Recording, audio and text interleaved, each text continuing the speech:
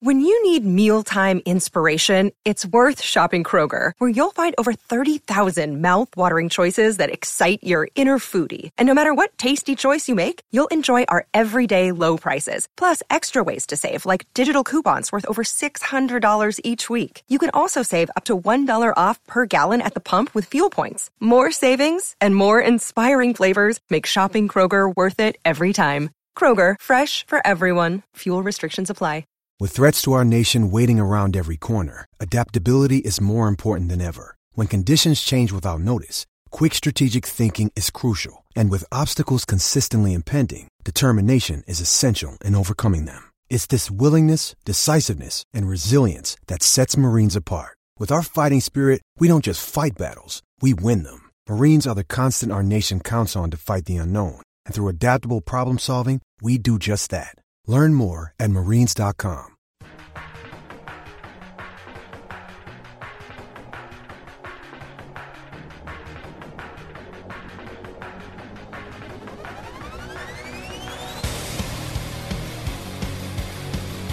Yes. Welcome in to another edition of the Tim McKernan Show here on the Inside STL Podcast Network. I'm your host, Tim McKernan, alongside executive producer John Seymour, a.k.a. The Sea Monster, and videographer Nick Yale. Welcome in for a conversation that I have a feeling is going to kind of be one of the top favorites of the audience who have listened to so many of our conversations going back to the start of the show in October 2017.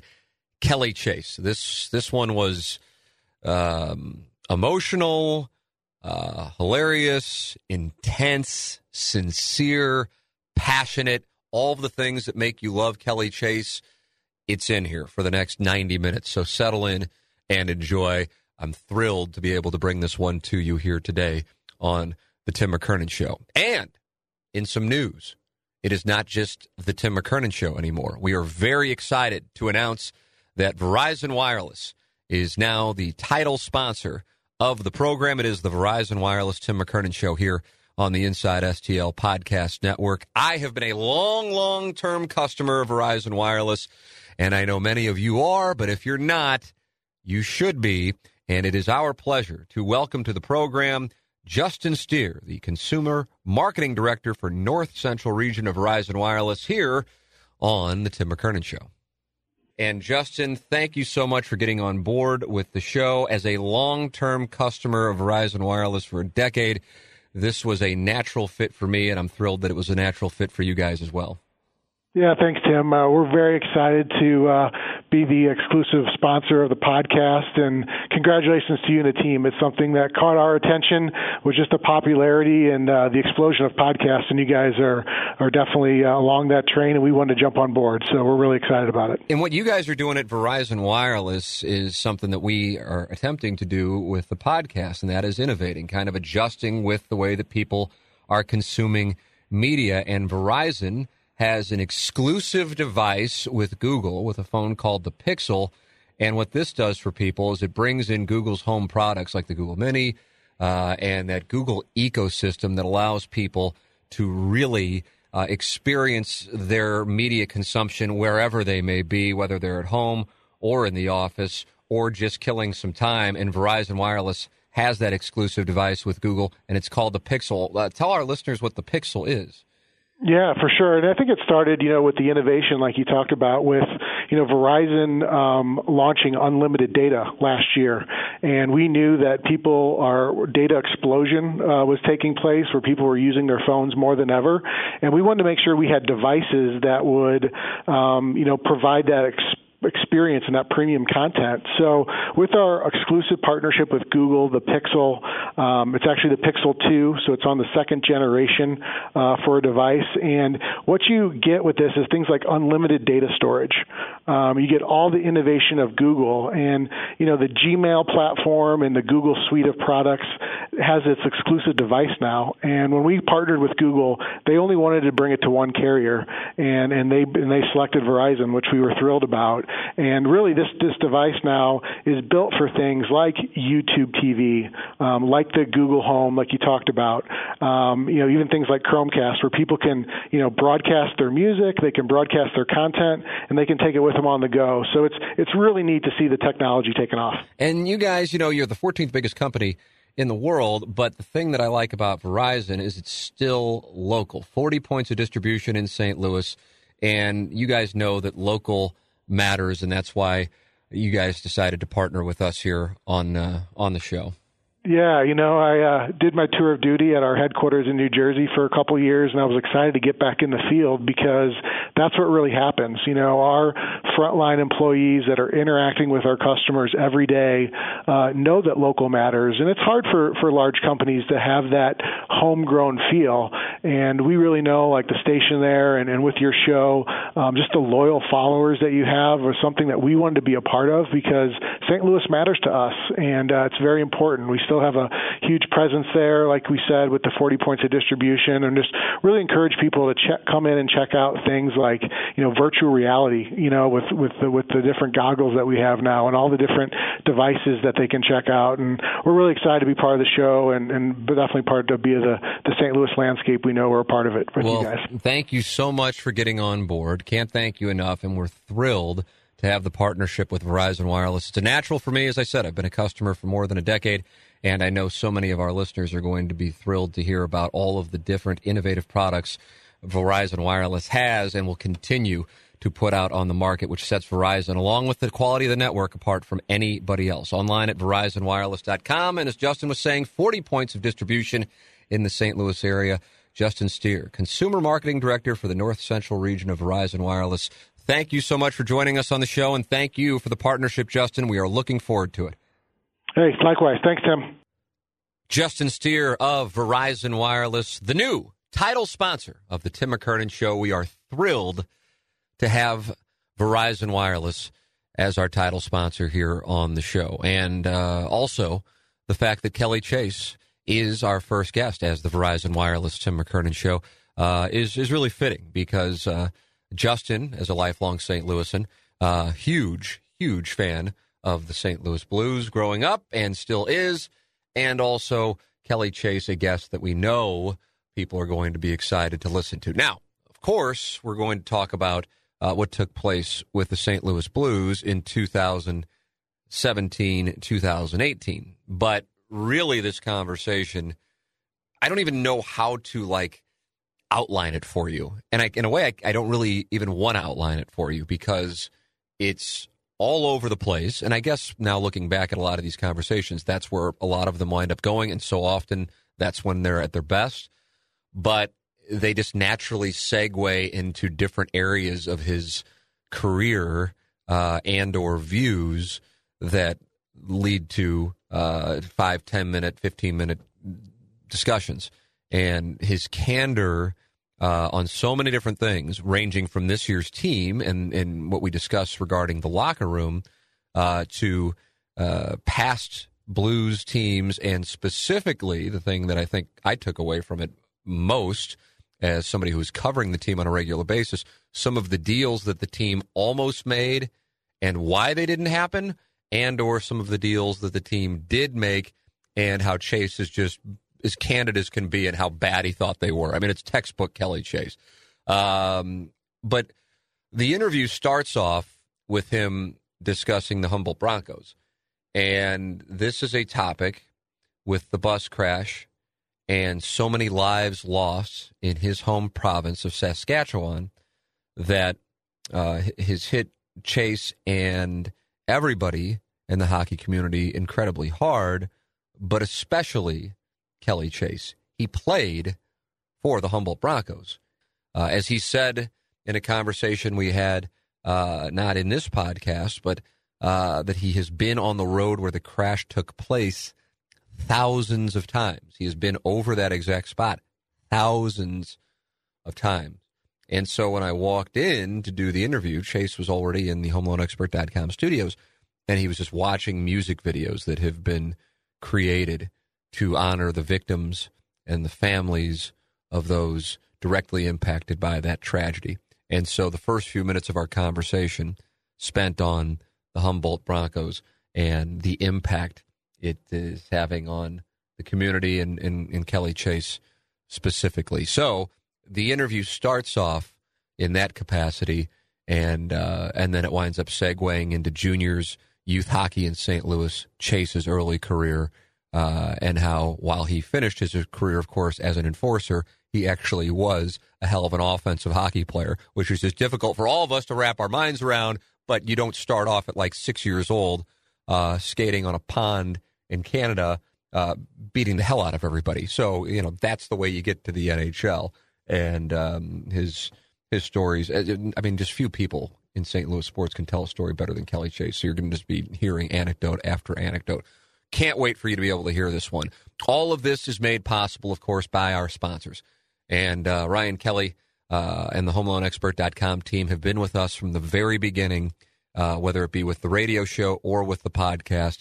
And it's an insta-call for me anytime somebody says, hey, I mean, Ryan Kelly, have you done business with him? I said, absolutely. I'm in the process, as a matter of fact, as we speak, of doing business with him. And I sent my little sister to him. So that's how much I think of the HomeLoanExpert.com team. And it's so easy right now. It's a different world in the sense that all you got to do is go to the HomeLoanExpert.com, see the page. Are you going to refinance? Are you going to purchase? Okay, click on that, and the next thing you know, within a handful of minutes, you have the numbers to get an idea of either what you're going to save or what kind of payment you would have on the purchase of that new home. It's all there for you with first-class customer service at the HomeLoanExpert.com.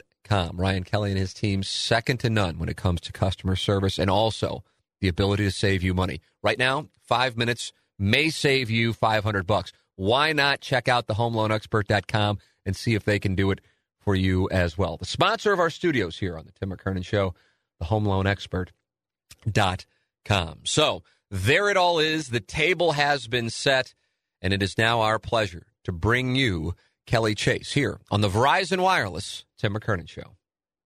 I've been looking forward to having you on the show, and I know I'm having you in under some of the most tragic circumstances as possible, which is the worst. And I know this has been something that you've been the face of really in North America on ESPN, and you talked about it on our show, and that is the tragedy with the Humboldt Broncos. Give our audience in St. Louis who might not have an appreciation. They know it's tragedy, but right. What that's like in Saskatchewan, your home province. Yeah, it's really when you look back at the little centers and you talk about what hockey means to, in the scheme of things, it's such an important part of life in Canada, to be in a little community where, you lose half of a group that's on a bus and the impact that it makes at the school and with the kids. Because when first of all, when you go to play in a junior team, that's like making it to the NHL. That's the first step you take. So you're looked upon. And how old are you usually for those that 16, okay. 16 to 20-year-old kids. But you've been given a huge responsibility because now you represent a community, you represent a city, and how you carry yourself, that you're looked upon as, idols by the young kids in that community. Yeah. You're looked upon as representatives of the city, and taking your hat off in public when you're at a restaurant, or opening a door for a woman, or opening a door to help somebody, or stopping on the road to pick somebody up that needs a hand. Those are all things you're taught in that environment when you're a kid. The people, the coaches, the community, the teachers that are present are all part of your growing up, that give you the foundation to become a good person. Mm-hmm. And I think hockey players are some of the most outgoing people there are. And when you look at it, it's taught in those little towns. We've all rode buses, thousands and thousands of miles, whether it be through your junior team or on in through the minors, and we found it our safe place. It's always been the place where, supposedly that you would be the most safe on a bus rather than a car or anything, And what it did in this community was it just shook the foundation and tore the stomach out of them. Like, it affects the parents, the families deeply. Like, and they'll never get over that fully. But the community, they're so ingrained in the community, whether it be through the teachers in the school, through the billet families that they live with. imagine reading something where a billet family had 2 or 3 kids staying with him that were like his own family by the end of the year or 2 years or the course of 3 years. And they're integrated with your young children and they're like big brothers to them. And the next thing you know, they're gone. I mean, it has a tremendous impact on such an outreach of people that it's been tough. Yeah. What's it like right now back in Saskatchewan? It's morbid. Yeah. It's weird. You can have a conversation about, what are we going to do and how do we help? And so many of my buddies I played with, they just got in the car and they drove there and said, what do we need to do? What do you do? But I think, you can be in a rink and you can honestly feel the sadness being around people. It's quieted down an entire province. I think they have to go on and play. Like, they have to play the rest of the season. They have to play. I think, there has to be a playoff series that has to continue for the good of everybody to heal. I mean, this can't, the mourning period can stretch on but at some point it has to stop and there has to be a healing. And I don't think avoiding the inevitable of which hockey will start again and waiting is the way to do it. I think the way to honor these kids and honor what the game is supposed to represent means moving on. What you're involved in, right, in trying to put together an event that's going to honor these families and these kids. Give us an idea of what that process is like right now. Well, there's so many people that want to help, and yet there's so many things that, people have different ideas, and, you want to do something that's of magnitude that really, so, whether you're talking to, we've got a great handle on a lot of the country music artists. They're both Canadian and U.S. born that want to contribute, trying to allocate that and allocate the players in the league so you can represent each team properly. Yeah. In a short period of time becomes a pretty big undertaking. Originally started working on something the morning after it happened because it landed in Colorado and already sent a message to my team up in Canada that has a marketing company up there. And I said, let's figure this out. In the meantime, I got up in the morning in Colorado. Colby Armstrong had reached out to me and Haley Wickenheiser and said, what are we doing here? We got to do something. What are we doing? So we had a conference call at 1 p.m. The day after we started to throw some ideas together. I called Troy Volhofer from Global Entertainment in Nashville, who I played junior hockey with. He's, got lighting and stages and does all of the concerts from all over the world, and he's, handled Metallica stuff from day one and started with the Backstreet Boys. So he's got quite a history with these entertainers, and said, listen, what can you do to try and help out? Where's the right venue? And so we're trying to work on the details and doing something in Saskatoon, which is an hour, 45 minutes away from Humboldt, and trying to piece something together and be able to help these families. I think the biggest thing that you have when you have a GoFundMe page is you have a GoFundMe page that gets over a certain amount of money and becomes a lot of lawyers involved. And as we've seen in Vegas, where none of the money has been distributed just yet after 8 months, we want to be able to say to the families here, we're going to give you instant financial relief and also give you an opportunity to talk to us and let you know that through the healing process, the hardest part is after the funeral and after when people walk away. Well, here, we're not going to forget. Here's our phone numbers. You need us, we're going to come and we're there. What can we do? And I think, that's the only thing you can do. Like, it's a hell of a time back home. I got to be honest with you, Tim. There's been days where I've just pulled over the side of the road and cried. It's been tough. Yeah. I think, and this is intended to be a compliment, not a shot at other sports, but I think this is one of the things that makes hockey unique. And I don't know why it is, but perhaps you can speak to why it is. And I'm not taking a shot at basketball, baseball, football, golf, whatever. It's the way it is with the game of hockey, the family that is the game of hockey. Yeah, you know what? It really is a close-knit group. And I think the other thing is, too, is that we all grew up in those little places that, we get it. Like, if you've played the game, you've been on a bus, you understand community, you understand what it is to give back. You can't get to this level or in junior hockey and not understand what team concept is, what loyalty is, what, compassion is, because hockey has a way of weeding out the assholes. It's just the way it is, man. I feel like that needs to be a poster in a locker room somewhere. No, but it's true. We don't let assholes stay in the game. I was talking to somebody just yesterday. You probably know him, but I don't want to name his name just out of respect for him. I'm certain you know him, actually. Car dealer, as a matter of fact. And I said, it's something about, I cover the Blues with TV, and I said, I don't recall one. I have to, think. I'm sure there was one. Pronger liked to give a shit, which was fun. Right. Because he knew we didn't know what the hell we were talking about, and then it was his kind of way of, jabbing. Right. But there wasn't, a guy in the 5 years I was down there who was just a dick. And I don't know, and I think about that, whereas I think about the Cardinals, or I think about the Rams, or covering Missouri, and it's oh yeah, he was brutal to deal with. And I go, God, who was the dick on the Blues? I can't think about it. Yeah. And I don't know how that's the case, because I'm sure some guys were assholes. Yeah. But they were able to conduct themselves, and I think that starts from you're trained at a young age to not do that shit. I think that's what's going on. We weed them out in a hurry. Yeah. How do you weed them out? Code red? You honestly have to be you have to be.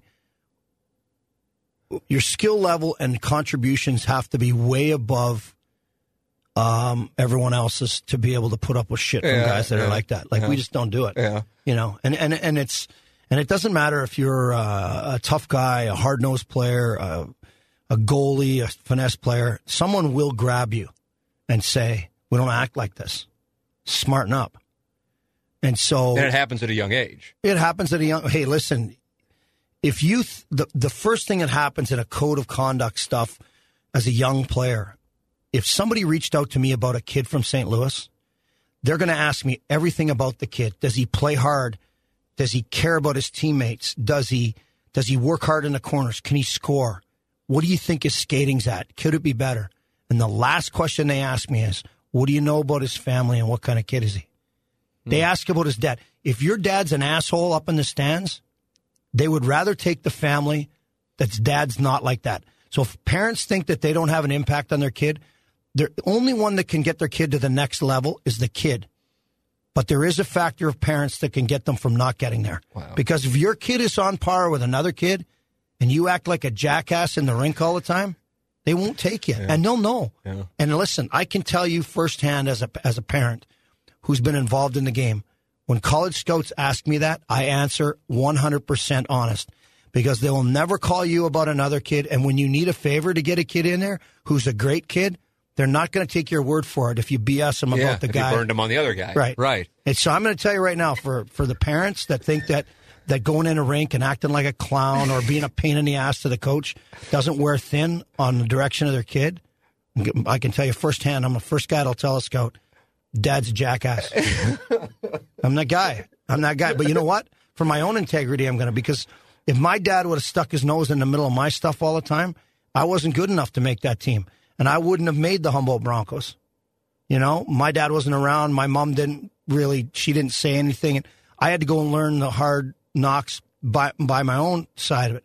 But even as a kid, my dad didn't go in the rink complaining to referees and yelling and screaming at coaches or questioning whether or not the coach knew what he was doing or making a big issue about stuff about a player banging on the glass.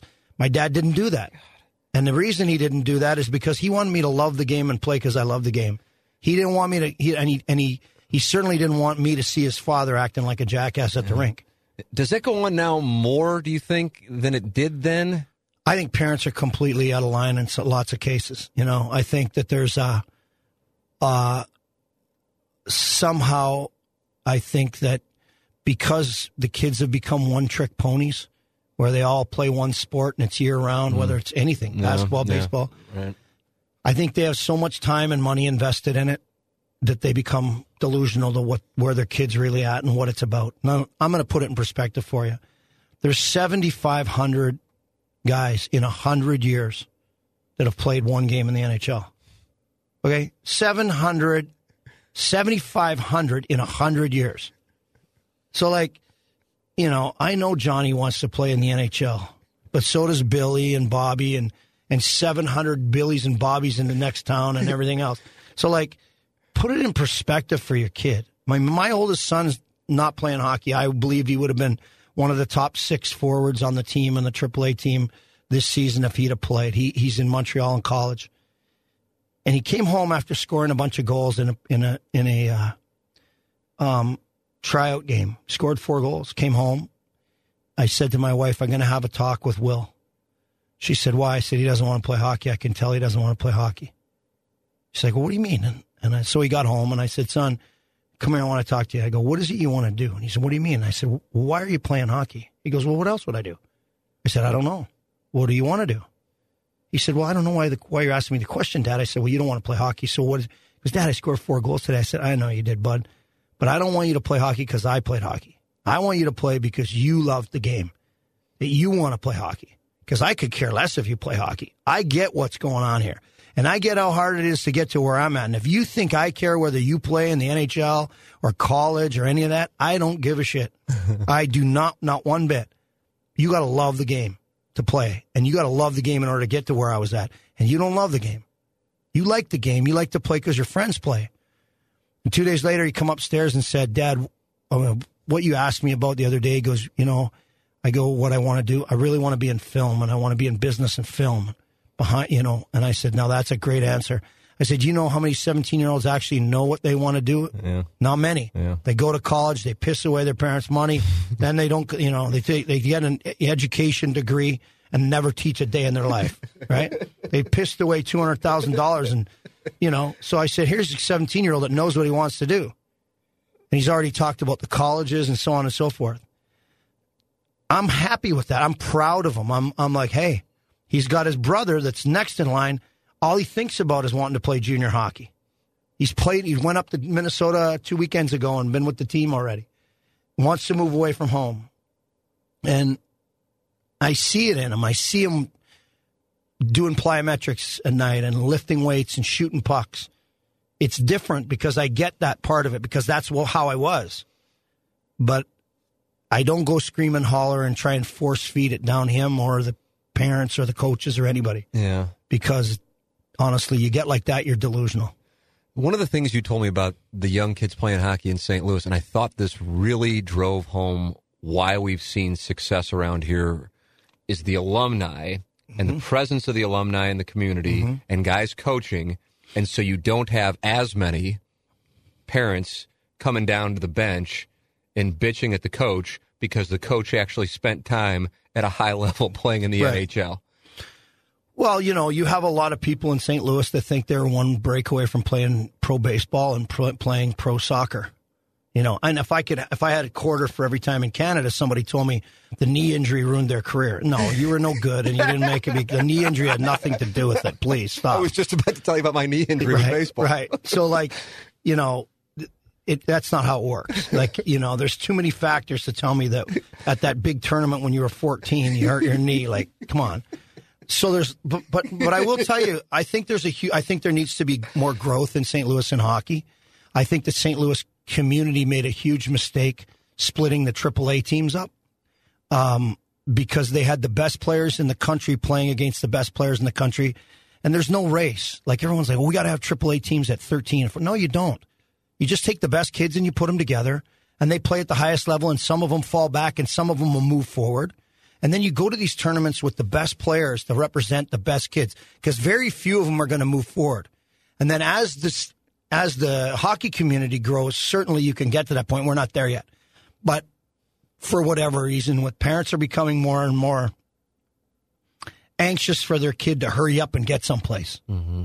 And there's not a hurry. It's not a race. Like it eventually weeds itself out. We've combined almost 3 AAA teams now. So if you think about it, all of the St. Louis teams were in the top 6 in the country. And now there's some that are in the teens and some that are in the 20s and 30s in the rankings because they've diluted the talent. Yeah. And it makes no sense to me. I think there needs to be one team in the city that's how we became successful. And people give the alumni a lot of credit. Well, all the alumni did was push them to higher degrees of talent levels. Like they made them go and get their ass kicked in Michigan for a long time before Michigan started respecting them. But they just took the best kids from the city and did that. And people say, well, now there's enough really good kids, and here's why. Well, you try and explain it to parents or to even organizations. They just, if your team, if your kids were in the top 5 in the country as 15-year-olds, I bet you have 10, 11 of them get college scholarships. But because they're only seen a number of times because they're in the 30s or the 20s in rankings, now you maybe have 2 or 3. Yeah. You see what I'm saying? Yeah. It dilutes the people that want to come and watch you, too. But how do you explain that to guys that just played junior hockey, that grew up in St. Louis, and we got them to junior hockey? And then how do you explain those guys that maybe moved on and played a little bit of college? Or how do you explain the concept, especially to guys that don't have kids, that want to be involved because they want to coach, want to be involved because they think, I know best. I went through it to junior hockey or to college hockey. Sit down. You don't know what you're talking about. Like, let the people that have gone through it with both the kids and themselves personally explain it to you still. Yeah. And I'll tell you the other thing. Parents are in such a rush to get an advisor. Now, what is this? Well, they can't this have is different than an agent. Right, you can't have an agent, so right. They call themselves advisors, okay? So they get these advisors. You have 40-some alumni around town, but apparently they don't know anything. No, so you're going to get. They only played in the league. Why would they advise you? Like the guy's like, well, he's only going to do what's best for the kids he likes. I would never not want to do what was best for any kid in St. Louis. If a parent come up to me and asked what I thought, they might not like what they hear, but I would never discourage them from their dream. But I would tell them honestly to be realistic, to set the goal here and then work through it and set the goal here. So, I say this to my good friends, and they go out and get advisors anyway, and I'm like, what the hell are you doing? I see you once a week. We have dinner together twice a month. You go out and hire an advisor, which is absolutely asinine in the first place. So I'm like, I can't believe you do it. Like, I would have given you advice. He's giving you the wrong advice. But go ahead and spend your money and learn, okay? And my wife told me last year, she said she wanted me to speak to this man. He's a really nice guy. And I said, I know he's a nice guy. She goes, he wants to talk to you. I go, no, he doesn't. He wants me to tell him what he wants to hear. He doesn't want to talk. Finally, she convinced me that I should talk to this guy. Well, the guy calls me, and I'm like, damn it, she's got through to him. And he calls me, and I gave him the advice that he didn't want to hear. And he did everything I said not to do. His son went away and played this winter. He scored 4 points all year long instead of playing on a team and getting 100 points. He wanted to move up to that level. And maybe things will work out for him. I hope they do. He's a great guy. Nice kid. But he wasted a year sitting on the bench and being an extra that he could have been just developing his game and just being the top guy in the league and dominating. Mm-hmm. So now these scouts call me that I went to bat for the kid the prior year and are saying, what happened to your guy? And I'm like, I don't know. He did. I called him at Christmas time and said, I don't know, man. Here's what I think. Yeah, he said, yeah, I'll call you back. And he never called me back. And he says to me, well, he's living with a really good family there. I'm like, well, did he go there to eat or did he go there to become a good hockey player? Because, because they're feeding him well. What the hell are you talking about, right? And to pound the point home, I had a guy send me an email, and he said, I really like the way you play. I really think you got a great future. Now, he got my name off of a list and probably got my name confused with some other name and sent me this big... He's reaching out to you. Reaching out to me. He wants me to hire him as an advisor. Oh, my God. Well, maybe he liked the way you've been performing down at those skates. Hold on a second. This isn't over. So I blind copy 25 parents on my response. I forward them this and says, this is what happens. And then I blind copy them on the response and said, oh, I'm thrilled. You give me this opportunity. I said, where did you see me play? Was it at the Winter Classic? Was it And the guy responds to me. And he says, I really think you're not. I said, give me some things that I should work on. And he says, I really don't think you're selfish enough. You pass the puck too much. You should shoot more. You've got a hell of a shot. You've done this. You've done this. So I respond back to him. And I said, oh, that's great. I said, did you see me play in a certain tournament? He goes, yeah, we were there for a short time. He goes, I really think that there's more we can get out of you, and I could start talking to some of these colleges about you because you've got good size, and he's going on and on and on. And he says, so here's how, I'm in a family business. We've been around for a long time. Here's how the advisory business works. We can start to promote you to some of these colleges and some of these junior teams immediately. We charge $5,000. We start off, we only ask for $2,500 of it to start with. And then at the end of the season, we'll have called and got some junior teams interested in you, some college teams. And once they talk to you, once we've had 4 or 5 of them talk to you, we'll ask for the remainder of the money. So the guy only wanted $5,000 to promote a 50-year-old that had already played 13 years in the NHL. That was pretty. I thought, that's a hell of a deal. This kid's going to get me to go through junior again. So I sent this guy back this great email and said, that's awesome. I said, here we go. I said, I'll tell you what, why don't you Google me on HockeyDB and get back to me and think, if you still think that it's worth the $5,000, let me know.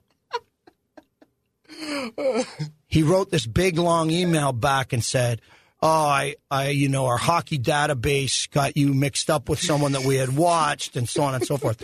I said, for 4 emails back and forth, you confused me with somebody? I go, come on, kid, go find yourself another job. And I made sure I contacted every single parent on there. And you know what? About 3 of them responded to me thinking it was hilarious. And the other guys were quietly sitting there going, shit, I wasted $5,000. Yeah, I wasted $5,000. But it was awesome. It couldn't have been better. Dumbass advisors. Terrible. So I've never asked you this before, and I'm legitimately curious. Like, you had to have an incredible game coming up. I mean, you had to have. You're downplaying it, but if you're playing in the NHL, you had to have. And you probably weren't making your bones at 6 years old, beating the hell out of kids in Saskatchewan. So your game had to be a different game. You know, it's funny. We'd moved a house, and I had this box of trophies, and every day we were moving stuff in, and we got to this box of trophies, and I mean, my mother had sent everything. Like, it was a size of a washing machine. You could get in this thing right in this box, and these medals and these first place. So I got all the boys downstairs. I said, I'm going to need you guys to help me unpack and decide which. Now, my wife wants to just throw the entire box in the garbage, and I ended up throwing away most of it, which now it pisses me off that I didn't keep it. But anyways, I was down there and I said, well, okay, you guys, I need some help. So they're all sitting on the couch, and I said, should I throw this trophy away right here? It says most valuable player, 1976, most MVP. Should I? That's the league trophy. I said, do you think I should throw that away? And then it said, top scorer in the league. Should I throw this one away? And they're all looking at me. I go, you guys think you're good. And I'm like, and my little guy's going, oh, seriously? What league were you playing? Was it like A1? I said, I don't know. He goes, Dad, you scored like 17 goals in the NHL. I said, which league? Tell me again. Say that last word again. And he goes, NHL. I said, well, dig through the box and figure out how I got to the NHL. And these people, they go, he was a fighter. Right. Well, I had 234 points or something one year as a 12-year-old. Oh my God! Honestly, me and this guy Todd Thorpe, who should be sitting beside me, my best friend growing up. He ended up going back home, which some of us do, just to work. We ripped up a league that was unreal. Like, the funny thing is that there was a bunch of us. It's a really odd thing if you're in that part of the country, because within about 40 miles, you can drive into all of these little towns, and there's billboards up of all of us guys that played, right? So when you drive into Kelvington, it says, welcome to Canada's Hockey Factory. And there's 9 billboards of guys that played in the town's 1,000 people, and you drive down the road, and there's 3 more guys, and you drive, 10 miles away, and the same thing in Quill Lake and Foam Lake and Porcupine Plain. And people are like, what the hell happened out there? Like, within 40 miles, you got all these guys. Yeah. Well, we would combine as a team in the provincials, and we would go into the city, and we'd have green helmets and red helmets and blue helmets and black helmets, and socks didn't match, and the people were like, what the hell? We epitomized the Bad News Bears, and we beat the living shit out of these city teams. We'd leave there, and they'd be like, where? Like, it was like like something fell out of the sky. The first time it happened, it was hilarious. The teams were looking around at, we can't get the puck from them. We can't run them. They're tougher than us. We don't even know how to play against them. Where the hell did they come from, right? And then, the Wendell Clarks and the guys that played in the NHL a long time, the Odeline brothers and Kevin Kaminsky and Corey Koser and Joe Koser and myself and Trent Yanni. And we'd go home and play softball together, fast pitch softball together in the summertime. And it was literally hilarious, the people that would come out to watch, because they were like, I don't get how they can all be from the same place. What was in the water, right? So imagine like having a town full of Sutters in every place every 7 miles. And that's what it was like. It was just really so of course we were, players, but in my case, we all grew up playing tough. I had to add that element to my game as I got along, because I knew I wanted to get somewhere. And what age did you add that element? Probably 7, when I was in Humboldt. Okay. Yeah, when I was in Humboldt. When I played my first year as a 16-year-old, I think I had 200 and some penalty minutes as a 16-year-old. Again, you're fighting 20-year-old guys, and a lot of them have beards on their faces and that, and you're like, oh boy, and you don't sleep real well in the afternoon. But I think that the thing is that I always had this thing that I wanted to stick up for my teammates, and then I had a pride amongst myself that I didn't want to get taken advantage of. So when you're 16, you're going to take some lumps. And it's like anything, like, the bully in the parking lot. If you don't once in a while turn around, punch him back in the nose real freaking hard, then he's going to keep doing it to you. Yeah. And there was times where I turned around and just said, I had enough of you. And I'd, wallop a guy with my stick and just drop my gloves and just beat the hell out of some guy. And I'd be getting threatened from their bench about what I was doing. And I'd be, yeah, well, come back and try it, and you're going to get it too. And then by the time the year was ending, I had created some space for myself. Plus, the scouts were coming, going, this kid's a 16-year-old that just turned 17.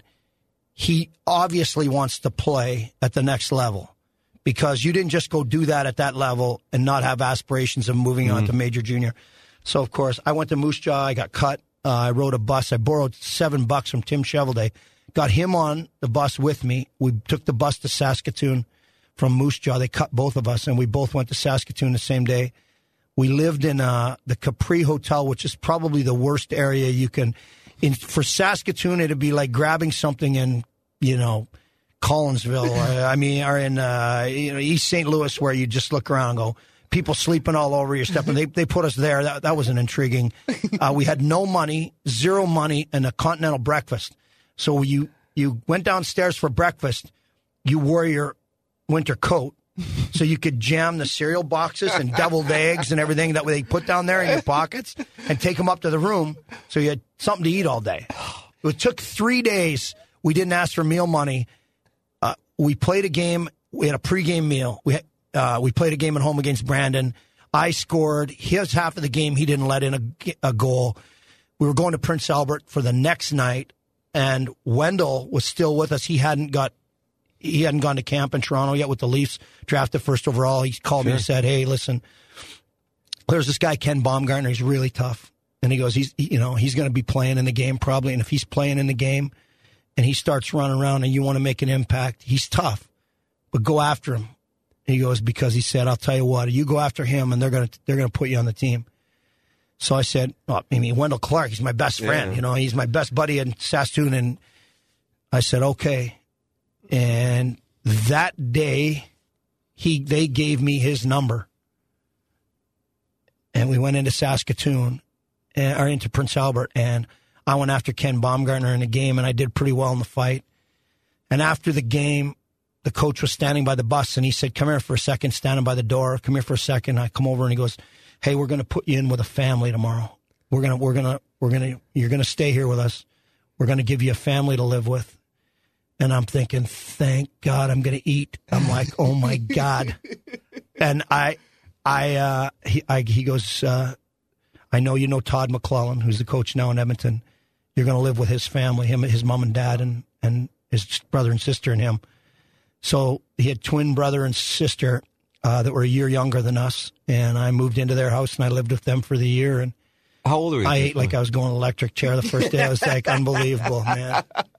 I was 17. 17 at that point. So what do you ever think about it? Was that like a defining moment? If Ken Baumgartner wouldn't have been coming to town and Wendell wouldn't have given you the call, would the world have been different?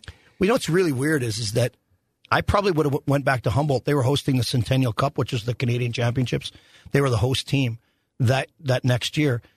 But I fought in the game, in the black and white game in Moose Jaw, and had 4 points, had 3 goals and an assist, and got cut. So I was like, that's impossible. What the hell's going on to Giggs? Like, what's the deal? And Wendell's older brother was my assistant coach in Humboldt. And I phoned the farm, and they were all harvesting and out on the combines and whatever. And I called him, and I said, hey, what the hell's going on here?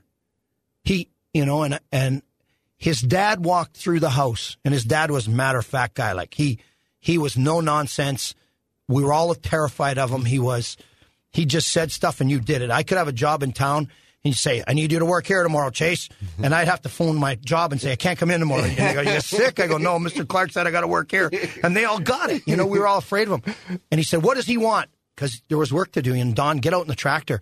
And he goes, what's the matter? And I told him, I said, I just scored 4 points in a game and had a fight, beat the hell out of this guy, and I'm getting cut.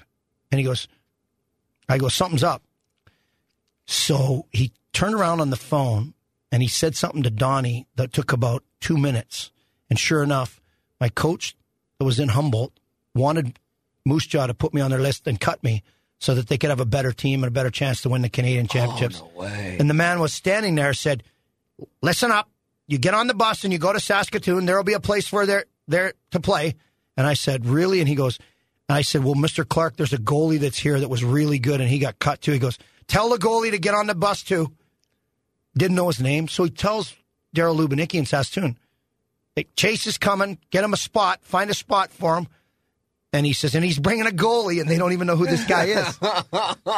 Tim Chevalier turns out to be pretty damn good goal. Tim Chevalier ends up playing in the National Hockey League for 12 years. Right. Okay? So they cut us in alphabetical order, CHA, Chase, CHE, Chevalier, 2 guys. We were rooming together. We jumped on the bus. I needed to borrow $7 for the bus. I didn't have money. Chevy paid for me to get to Saskatoon. We tried out for the team.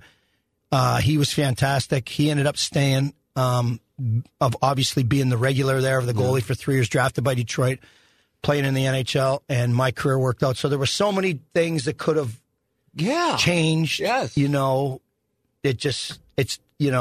I often believe this. So I believe this in life. I think when preparation meets the opportunity, you're going to be successful. Mm-hmm. And I think I had done everything I needed to do to prepare to be successful. Like I trained when, guys weren't training because I was emulating what Joe Kocur and Barry Melrose and those guys from our hometown who were in the NHL. I was doing what they were doing when I was young because I watched them do it.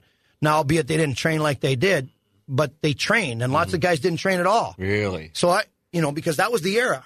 When you're 14 and you're running and you're going on a 7-10 mile bike ride, because you see that's what Joe Kocur's doing. Mm-hmm. He's on a mountain bike going 20 miles. Mm-hmm. So you go one way with he coming into town with him. You go into town with him. Yeah. You stay in town. He goes back. Yeah. That's 20 miles, right? The point is that I had to learn how to do that, and I was just watching what was going on. I was lucky to have those older guys around. They were mentors, and and then we did what they did, and then we saw how they played, and we emulated what they did. If Joey was hitting a heavy bag, I was hitting a heavy bag. If Barry Melrose was running, I was running. If Wendell Clark was, he set up a whole gym behind their cottage. We lived next door to them at the lake. I got in. I'm like, hey, I'm in. What do I need to do? And that's how we became successful. That's what we did. That was we emulated one another. We watched what one another did, and we just tried to pull each other along. And it was great. Were you guys doing that because you wanted to play in the NHL, or were you doing it because you loved this? So it was always the goal. Barry Melrose come home with a brand new half done one time, and we're like, and by the way, he was dating this girl he married was one of the Cincinnati Stinger cheerleaders, and in the WHA. And I'm like, okay, so let me get this straight: you run, you bike, you lift weights, you get to play in the NHL, and you get a new truck. Oh, and by the way, the redhead that just got out of the truck, smoking. Okay? That's how it works. What do I got to do? Put in a couple more miles at night, boys. Let's go. Let's go and get them. Oh, yeah. So what's that moment like when you find out you're actually getting the call to go? Well, I signed a contract with the Blues thinking I was going to be in the American League because I wasn't drafted. You know, they didn't draft me 2 years in a row. I didn't get drafted. What's that like? Well, was tough. Was that brutal? It was tough because I played against guys that were getting drafted. Right, and you know these guys, and they're going. And some of them are soft. Like, some of them are like, I'm like, there's no way that guy's playing it. Like, I could tell, you know, I say this to everybody. You're the most qualified to put a team together as a GM the day you leave the game. And if you want to piss off a GM, just say that to them. Because they think they're better and smarter and know more about it. But if you take the emotion out of it, if you take the emotion out of the player, that I don't like you when I play against you, if you take the emotion out of it and just say, I want to know whether you want the guy on your team or not. I probably want you on my team. If I don't like you, it means you're hard to play against. Now, the guy that lines up beside me in a face-off, and he's cutting a deal with you, hey, how was the summer? Hey, you and Holly get out golfing? You're like, okay, nice guy to go to a barbecue with. Don't want him on my team. Okay? You know, run along. So I could tell you the day I retired who the hell was hard to play against and what we needed on our team. Larry Plow didn't want to listen to what I had to say, but I offered it up because I could tell you that I did. We signed Sean Hill. I love Sean Hill. He's a friend, right? Terrible signing. Terrible signing. Think about this for a second. We signed Dallas Drake with him. Unreal signing. Great guy to have on your team. Terrible to play against. But you got Sean Hill to be a power play guy because he scored 22 goals. What were we going to do with McInnes and Pronger? Hey, Al, have a seat. We got Sean Hill here. What the hell did we sign Sean Hill for? Pissed off Sean Hill. We had to end up moving him, and all it did was take up a bunch of money where we could have, what we should have been doing. There was a guy, Mike Rasky or Kyle McLaren, that were just miserable to play against. Great big bastards that were strong, that ate up minutes, that needed to play with Al McInnes and Chris Pronger. So they could be beasts out there so that nobody could go around you, and they would block shots and take on tough guys and protect these guys. That's what we needed. We didn't need 22 goals to sit on the bench and not play on the power play. And when he did get out there, it was because Pronger had just killed off a penalty and played the power play, and he just played 4 straight minutes. So Prong said, here's 20 seconds left on the power play. Go get him, Tiger. The stupidest signing we did all along. It didn't make sense. But I knew that as a player. I knew Sean was that guy. Great at a barbecue. Man, terrible. But, again, it's the same thing, you know, like, you know when you know. Like, as a player, you know that guy is a miserable son of a bitch. And that Dallas Drake was that guy. Yeah. That was a great signing, you know, because that's what we needed. We needed some guys to go through the wall. And, you know, we got to the conference. I'll tell you another deal. We had Dominic Hasek, and all he wanted to know is, were they going to try and get better? And Larry said, we don't discuss it. I'm not banging on Larry Ploy. There's lots of GMs that do this. I'm giving you an example. He said, we don't discuss other players with the players. Why not? What? You know what Kenny Holland did? Said, we're trying to get Brett Hall and Luc Robitaille.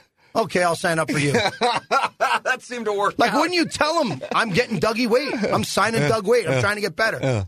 Really? You're signing Doug Weight? Okay. I'm in. And guess why we didn't win in the playoffs when Colorado?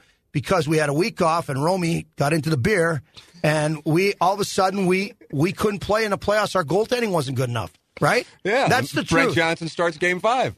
I mean, we should have won that series. We should have won the cup that year. Yep, that was the time. And we knew it was goaltending. But we didn't want to go get the best goaltender. We wanted to get the second best guy because we didn't want to tell him who we were going to sign. I don't like hearing these stories. I didn't know this. It's probably going to drive some Blues fans up the wall. You think it didn't piss me off? I was part of it, man. You know, like, I'm serious. Like, you know. Oh, my God. Yeah. Does that get around the room? Is everybody aware of it? Absolutely. Oh, my God. Absolutely. I mean, we knew. We knew that he wanted to come to St. Louis. We knew he was that close to coming, and we didn't do everything we could to tip him over the edge. Oh, God. So was that 2001, the 2001 offseason? 2001 offseason? So you're fresh off the San Jose series with there were some net minding issues in that series. Yeah. And they don't. Here's another thing. Like when you go to a GM and tell them that you can get a player for a certain price, and they kind of look at you like, I'll worry about doing my job, you do yours. Scott Mellenby would have taken $750 a year for 2 years for an extension after he got to St. Louis for a month. We waited till we had to pay him $4.5 for 3 a year.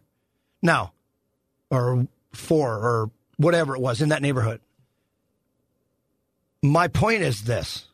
He was worth every dime.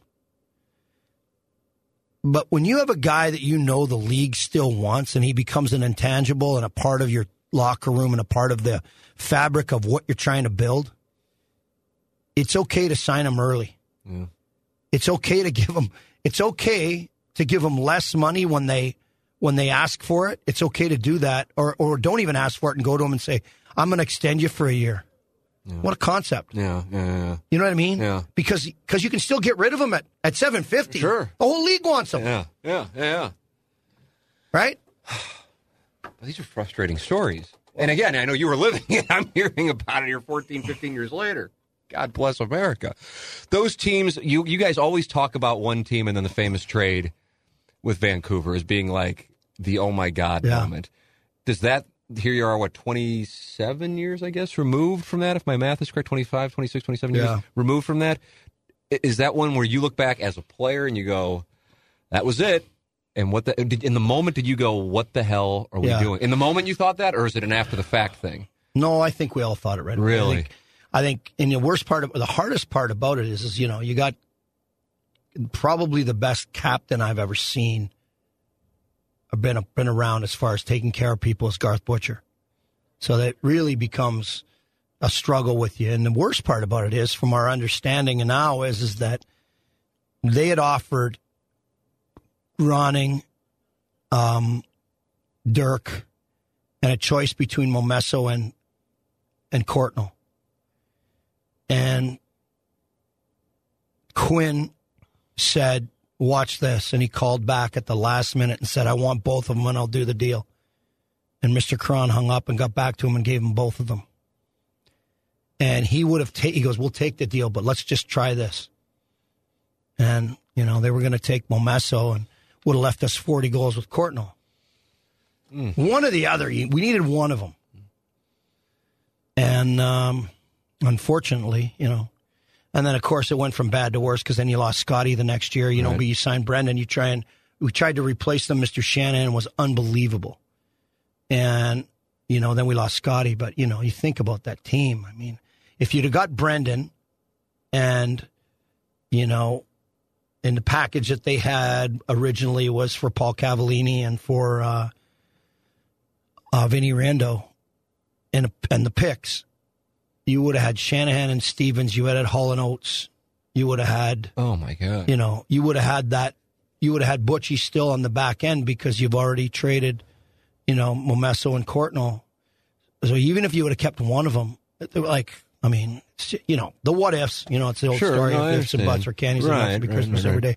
But you that was a team where you looked at and went, wow, that was a legitimate. I thought the Blues were going to win the Cup the year they beat Chicago out here a few years ago. I thought that the Blues were going to, I really believe we were going to win the Cup. I believe we were going to win the Cup. 16 the year they lost to the Sharks, you're talking about. Yep. Yeah. I believe they were going to win the Cup when we lost in 5 to Colorado, especially when Sakic and Forsberg had their injury. Joe Sakic played with one arm and he beat us. And Forsberg had a punctured lung or something like appendicitis. Appendicitis, yes. Yeah. Something happened to him. I remember that right before the series. Yeah. And coming off a sweep of the defending.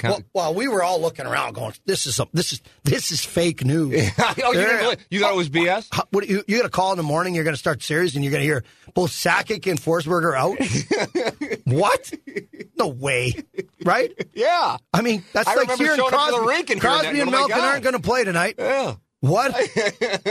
And then Joe plays. He freezes himself up, and he just put that whole team on his back. Oh, God. I do remember that one. I remember showing up at the rink, and everybody going, Forsberg's out, and Sakic's hurt. And I'm going, oh, my God. Well, the year that we had the team, I was in the minors for most of the year. I mean, remember Bobby Plager. They sent me to the minors my third year, and Bobby Plager coached us down there. And so when we lost out, in the NHL, so I got called up at the end of the year, and of course, we had that big brawl. I got suspended for 10 games. I was out, at the start of the series for the first 4 games, and we were down 3-1 in the series against Detroit. And we came back and won 3 in a row and moved on to the next round. And that's when Minnesota's power play was some crazy thing, like at 56% or 46%, like some crazy number. Yeah. And they had just upset Chicago and then come in and beat us and then beat Edmonton. Like, they were on a roll. Like, their power play was ridiculous. And they went to the finals against Pittsburgh, who, by the way, that year we beat Pittsburgh twice. And Mario Lemieux was so sick of Rick Mahar hanging off of him. It was unbelievable. But I never got called up towards the end of the year. So when I got sent down, the Peoria was in the playoffs, I asked if I could go down and play. And Brian Sutter was just pissed. It's like, you dumb little bastard. You finally figured out how to play here, and now you want to go back down to the minors? What's the matter with you? And I said, you can say that what I was going to say next. You can say to anybody but a Sutter. They don't get it. I said, I'd rather go down and play hockey, or I could go home and farm. I don't want to do that. All the Sutters take the farm thing, okay, for sure.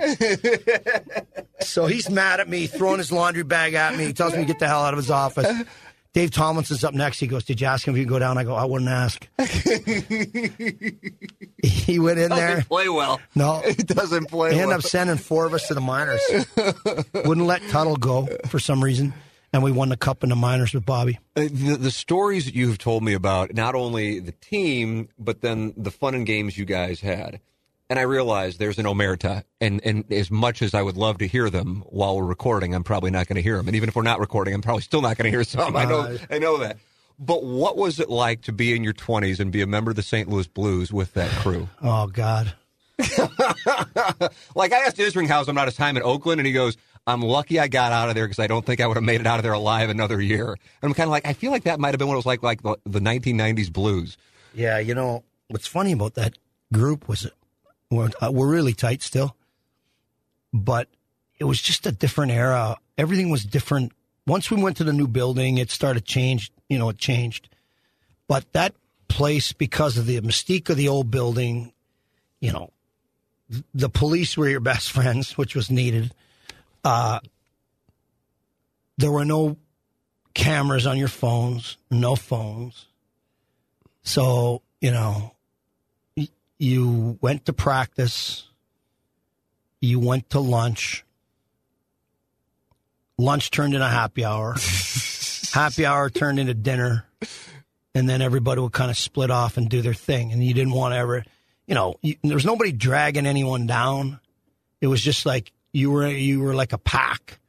And sometimes one of the guys cut off from the pack and did his thing, whether they were taking a girl out or had family in town or whatever they were doing. And sometimes it was just, the pack. But we were very comfortable in the city doing whatever we wanted to do to enjoy ourselves, but also respect the hard work that it took. So when we went to the game, we wanted the fans to know that we give a shit about their city and we give a shit about how much they paid for their ticket. Like, people say to me, when you fought, you must, and they thought I fought for entertainment. Never. I fought because I cared about my teammates and I cared about the team. And I fought to make an impression and an impact on what people thought they could or couldn't do to my teammates or to us as a team. Mm-hmm. And so, the resolve in it was people appreciated it and they understood it. That it wasn't just to go out and, I didn't feel like, dancing on a podium for anybody. That wasn't what I was doing. But it turned into something that was bigger than that. And as a group, I think the St. Louis Blues, as a group, as a whole, the entire city embraced that group because they knew how much we cared and how much emotion we played with. Yeah. Now, we never missed a party, but we never missed a game where we come out and didn't give you effort. Yeah. People love that here. And I think that's when the game blew up in St. Louis. Yeah. I think that's when so many people, because the Blues were, even though there were only two. Well, Brett Hall blew the game up. Yeah, there's no question about it. But he brought people to but then people are like, these guys, these guys are guys I can relate to, and we can buy into this group of guys. And that means something. I had a guy the other day walk up to me, when Shanahan and I lived together for a couple of years. Yes, I think famous 3. Home. Like, if the walls could talk. Well, this guy come up and he goes, do you remember this deal where you guys came home from practice and the kids were playing out on the street And all of a sudden you guys played, and he goes, Brendan Shanahan played for like 4 hours. And he goes, and you had an abscess in your, and I'll never forget it because at 4 a.m. I had to go in, and they had put a filling in my, they did a root canal and filled it right away because we were going on the road. And it got infected because I went home and played road hockey with a bunch of kids and ran around and got the thing all swollen up. My face was swollen up. My eye was swollen shut. Shanny drove me to the dentist at 4 a.m. and I made him pull my tooth out. I said, pull it out. He says, it's a good strong tooth. I go, pull it out. And he pulled it out. To this day, I don't have it. I go, I'm serious. Pull it out. I go, I don't care. I'm tired of this pain, and I'm not sucking it up till these antibiotics work anymore. I've had it. Pull the tooth out. So the guy pulled the tooth out, and I was able to go on the plane with the team. Otherwise, I couldn't fly, and I would have missed the game. And I said, do I remember the floor hockey game? I go, yeah, my face was swollen up so bad because I got hit by a stick, and we're playing road hockey with a bunch of kids, right? So I've kept the picture because I'll show you. You still have this? No, I have a picture that's even better. So one night I got the same abscess, and I was supposed to play in a fantasy camp. And this is in the alumni locker room. I had Perry Turnbull pull out one of my teeth with a pair of pliers. Same abscess, same deal, right? Just took and fired it down. So somebody took a picture of me in the back room with Perry pulling my tooth out. So I said, all right, here's the deal. So I've said, I remember it because it's happened to me twice. But we had a group of guys that would get out of the car and play road hockey with the kids. And then we would go to the bar and we'd play there. and it didn't matter who, we'd be in a shuffleboard game with somebody or in a bocce ball game at Milo's. Sure. We didn't care. And we had our spots, We'd go to, what was it? Is it Filomeno? Not Filomenos, but... what are you talking about? I'll get it. Filoni's. Filoni's. Sure, We'd go to Filoni's and do the whole... Cougar Den now. I know. Were you picking off like 45-years? We'd go in there to sing. Oh, really? Dude, karaoke night, right? Yeah, we would fire in there and go in there and thought we were all singers. I mean, he loved it. Obviously, the crowd would just... Sure. People would be like, all right. And, can you imagine now there'd be a video all over absolutely. It would ruin it. It would ruin it. Somebody say, clearly so-and-so was out drinking last night, and they lost the other night. So there's the problem. The best part about it was Garth Butcher could legitimately sing. Brett Hedican could play the guitar and sing, right? Hully sucks, and he thinks he's good. And so we would wait till he would get going, and I'd be like, all right, boys, about time to go. And be like, where are we going? And I just started, and we're like, yeah, that's why it's time to go. And Brett Hedican, we had the greatest parties, right? It was the greatest parties, and Brett Hedican was a shy guy, just ripped, play the guitar, and Brendan and I used to joke with him all the time because when he first got called up, he had a room with he lived with Shanahan and I in our house. And about day 4, there was that strike in 92. About day 4, he locked himself in his room and put a note outside. I can't go with you guys today. I'm sorry. I have to try and catch up on my rest. So he was literally buried. And we came home from being out all night. There was an empty pizza box. He had ordered a pizza, ran down and got it, locked himself back in his room, and slid the pizza box outside. But this guy was just huge, right? Uh-huh. We used to say to him, Hetty, don't talk and mess this up, okay? Just wait till the girls get over here. We'll handle this. Don't speak. And when we get home, take your shirt off, grab your guitar, and sing. Don't talk. Shirt off, sing. You got it? Shirt off, sing. Don't talk in the bar. Stand here. Have your drink. Get to the house. Shirt off, sing. That's the drill, okay? From there on, we got what's left. And we used to tell him that all the time and joke with him. I told him and his wife now. I said, hey, dude, your game has got a lot better. I can tell you that.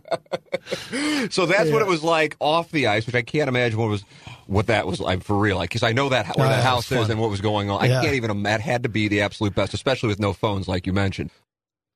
As we've been saying from the very beginning of the podcast, this little adventure that we have taken, the name of the game, when it gets down to it, for the business of the podcast, the sponsors. And if you're enjoying the Verizon Wireless Tim McKernan Show, please make sure you support the sponsors who are making it possible. Without them, you wouldn't hear conversations like this one with Kelly Chase. And James Carlton of the James Carlton State Farm Insurance Agency has been with us from the very beginning, and I've gotten a chance to know James Carlton over the last 8 months. And man, oh man, am I impressed.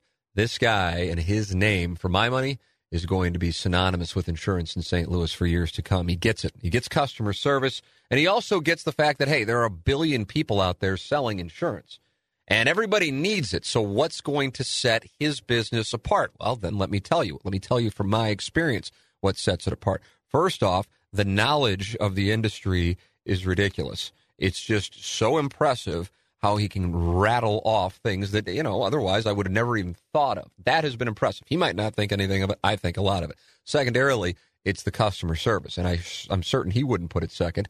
But that is so impressive that when you call there, you know you're not going to get voicemail. They pride themselves on the fact that when you call there at 314-961-4800, you're not going to be talking to a machine. You're not going to be leaving a voicemail during business hours. It's just not the way that it works. And that's important. It's kind of an old school thing, but it's the way many people appreciate business. 90% of homeowners in Missouri escrow their premium with their mortgage and have no idea what they're paying or what they're covered for. Call James today to protect your biggest asset. 314-961-4800. If you're going to be doing business with Ryan Kelly and buying a home, make sure that James Carlton's the person that's doing your insurance. How about that? Keep it all in the ecosystem. James Carlton, State Farm insurance agent, online at carltoninsurance.net. That's carltoninsurance.net. People do business with James because they like and they trust him. You can check out the reviews on Google and Facebook. It speaks volumes of how great of a business James Carlton runs. It's James Carlton, State Farm insurance agent at carltoninsurance.net or 314-961-4800. On the ice, being in the middle of these brawls and being a Saturday night at the arena, what's that like when you think about that now and you picture that? I mean, I have people going, oh, you're interviewing Chase. You got to ask him about, of course, the St. Patrick's Day. Right. You got to ask about it. But what was all of this stuff like and experiencing it? Because we see it. We still love looking at this stuff, but you experienced it. Well, it was funny because, like I said, I never ever went out on the ice and said, oh, I got to entertain people.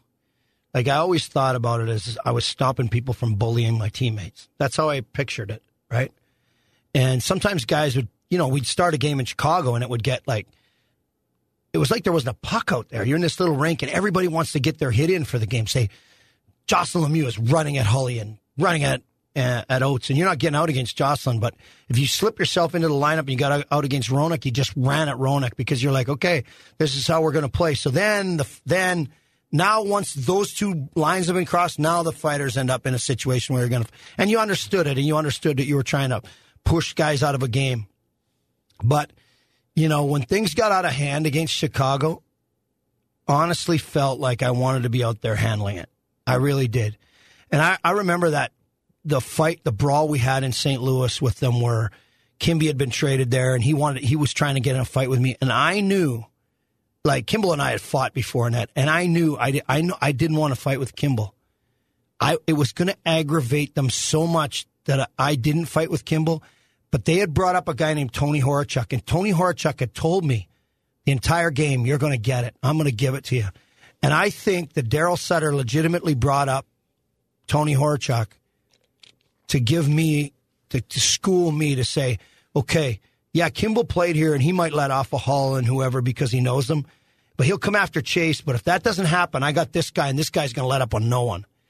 And I give it to him so bad. And I knew I had fought Greg Smith. I didn't want to fight Kimby, because he was my friend. I really didn't want to I didn't have to make a point with Darren. And I knew it was going to aggravate him more if I didn't, because he was the one that got traded. He was pissed off that he wasn't in St. Louis. I knew I didn't need to fight him. I could fight guys that were, there are other tough guys and still make the same point and maybe even make it better. So sure enough, Kimby goes crazy, gets thrown out of the game. Greg Smythe, who just passed away, was a wonderful guy. He fought with me. He didn't do so well. And so now it's the big guy they've called up, this Tony Horachuk, who had played in the Western League, and I knew was a tough guy and a great guy. And I'm fighting with him, and I'm telling you, I am teeing up and just crushing him with rights.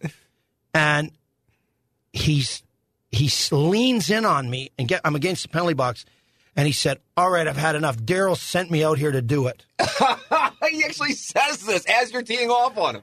And I remember smiling to myself with my arm was right back here, smiling to myself, going, now this is to make a point. and we had the brawl. And after the game, I just answered the questions real honestly. Said, oh, that's what happens with St. Louis or whatever. But I knew that was going to happen.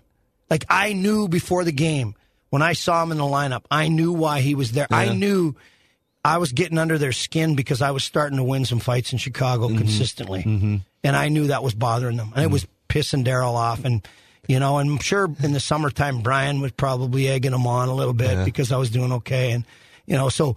It started when I was younger, when I started in the game and the fights. The first time I fought Wayne Van Dorp, and he was screaming and yelling at me, and he kind of got the better of him. And I'm sure you can pull up the quote or whatever, but I said, they asked me what he was yelling at me on the penalty box at, and I said, I don't know, I couldn't understand him. I'm not fluent in cement.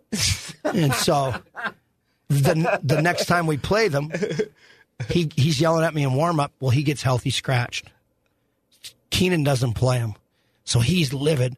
And I'm waiting for Trent Yawney after the game. We were trying to hide around the corner so you didn't want to be seen talking to the other team. It's not like it is now. Now they're in each other's rooms hugging and hickeys and the bullshit that goes on now. So I said, I'm standing around the corner. I'm waiting for Yanni. And all of a sudden, I'm leaning on my hands. All of a sudden, wham! This guy's got me by the throat, and it's Wayne Van Dorp, and he just punches me right in the face. And thankfully, Stu Grimson's coming around the corner, who's on his team, and jumps on him. And then the two little coyotes, Richie and Ronnie, are on top of him in the hallway in the Chicago Stadium. Oh, my God. So this is going to be a fight in the hallway of this monster, Van Dorp, drills me. And I'm like, oh, my God, this is after the game. So it just kept going on and on with Chicago. It didn't matter if it was Grimson or if it was, Peluso or Van Dorp or Tony Horachuk or Craig Smythe, Bobby McGill, Marchman.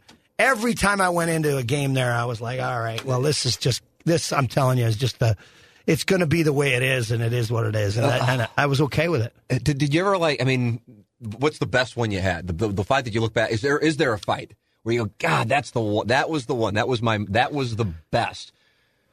Not really. I've done well in fights, and everyone says, well, here's the biggest bunch of bullshit that a fighter will tell you. I wasn't trying to hurt him. You knock him out. I wasn't trying to hurt him. Well, what are you fighting him for? Because there's time, or people come to me and go, well, he was down. I know you wouldn't have hit him when you were down. I'm like, yes, I would have. Listen, honest to God, if you're not making a point, what are you doing it for? Then you're doing it for entertainment. I wasn't trying to hurt him. Yeah. Yes, I was. Yeah. I wanted to make a point to him and his team. Don't do that. Don't act like that out here. Don't act like that out here when I'm out here. What was the best time? The best time was when I had Twister. Yeah. Because we understood a role together, and I always knew he had some. He knew that I would fight anybody, but it took a lot of the pressure off knowing that you had to handle a big guy and a middleweight, But I don't know if there's one fight necessarily because... Well, what about that one? Well, I didn't think too much about that one either, to be honest with you. Twister and I knew one another. I just felt like, if Twister stays in his jersey, I win the fight. Because you can't handle him while he's naked. He's too much of a beast. I knocked him down at the start of the fight, and as soon as you do that, he's planning for Game 7 already. Yeah. It's best of 7. Yeah. And he's swinging for it like that, and he's such a tough bugger to handle. Yeah. But like I said, if he wouldn't have come out of his jersey, I felt like I would have won the fight, But he's again, it didn't bother me at all with him. Yeah. I remember one that bothered me, and it was when Mark Crawford sent Francois Leroux out to fight me, afternoon game against Colorado. Twister wasn't playing. And he sent me out. He sent him out on the ice, and he's a right defenseman. And he sent him all the way up to left wing and was yelling off the bench, in front of their bench, was the face-off, try him. Now, I know coaches give a guy a shot, and they have an expectation. I have never seen a coach send a guy out and then yell at I've never seen it anyway, yell at the other team, he'll go ahead and try him. And I was legitimately, if you look up Frankie Leroux, you're talking about a guy that was 6'7", 6'7.5", legitimate 245 man. Okay? And I'm like, oh my God, this is not going to be good. And when the fight ended, it was the last game he ever played in the NHL. He dislocated his shoulder in the fight when I threw him down, and I punched him in the face 6 times. And I remember seeing Mark Crawford when he coached L.A. in a bar in Obie Clark's, and I walked over and I said, you know what, I'm going to tell you something I'm never going to forget. And I told him it. He goes, wow, you got a good memory. I go, you shouldn't have done that, because I watched how you played, and you weren't tough enough to act like that. As a matter of fact, you were kind of a chicken shit when you played. And that's something I'll never forget, because to me it just seemed unethical for the way he did it, and the fact that if you listen to the video, you can hear him yelling at the start of the fight, now that's a beating.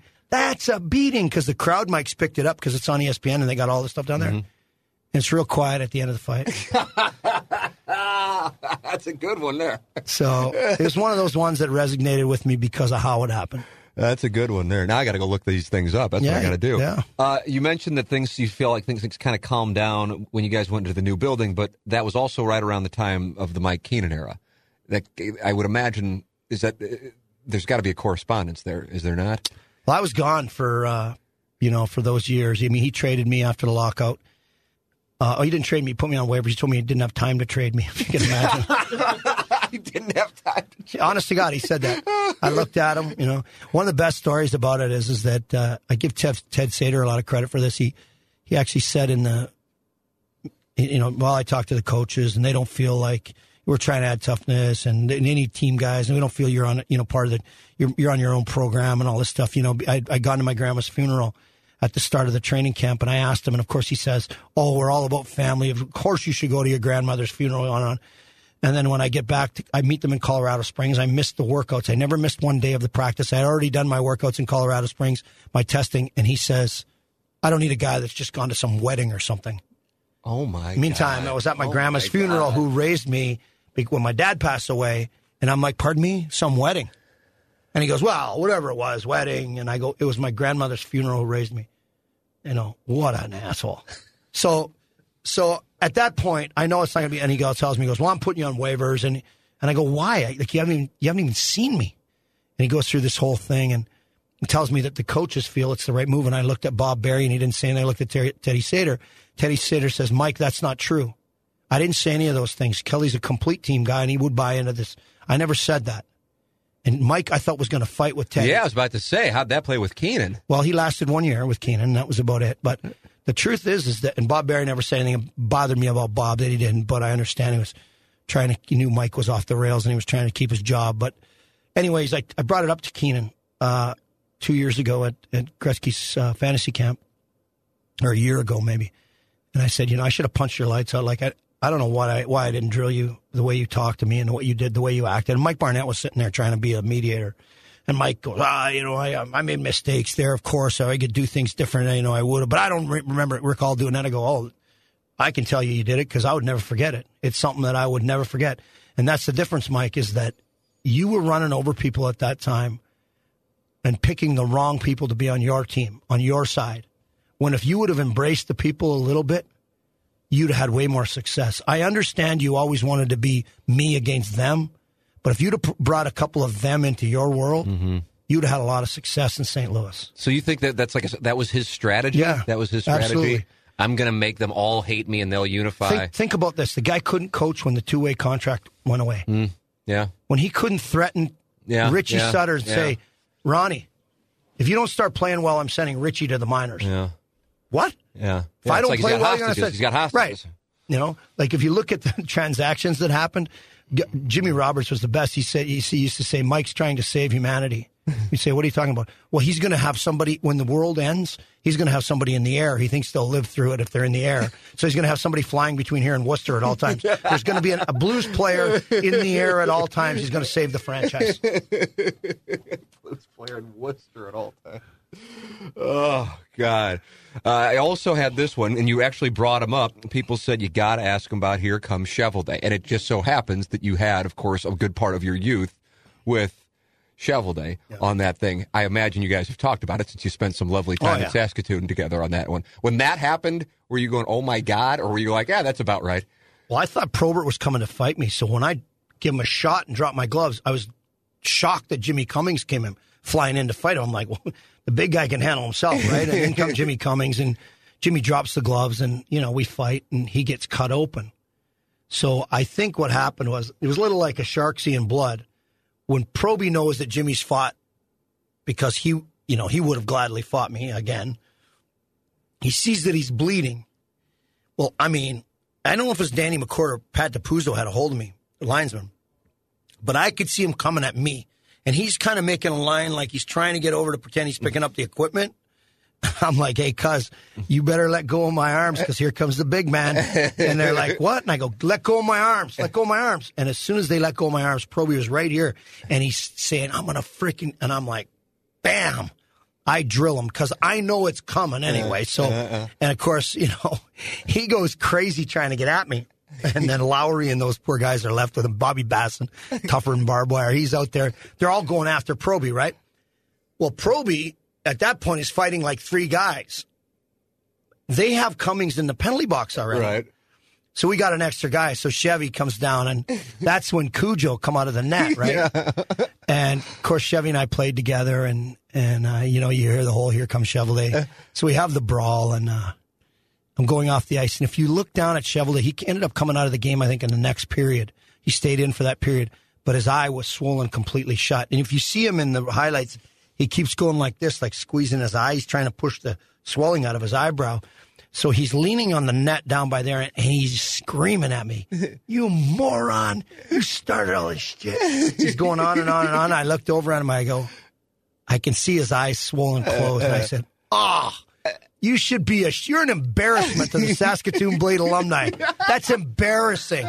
And he went crazy. So of course the guys were giving him a hard time. We were the toughest team in junior hockey in Canada. See, we knew you weren't tough enough to be our goalie. We have fun with him with that. And Cujo say, I give it to the Western. I said, Cujo, the only reason you gave it to the kid from the West is because you played out West in Notre Dame. I said, the only reason you were tough enough to do that. So don't get over your skis. Stick to goaltending. I got to ask you 2 more questions, and then I'll let you go. You make the transition from player to broadcaster. And for my money, it's just an outstanding broadcast team. And when Kerber was in here, I said the same thing. I'm sure I've said it to you when we were just bullshitting on the phone.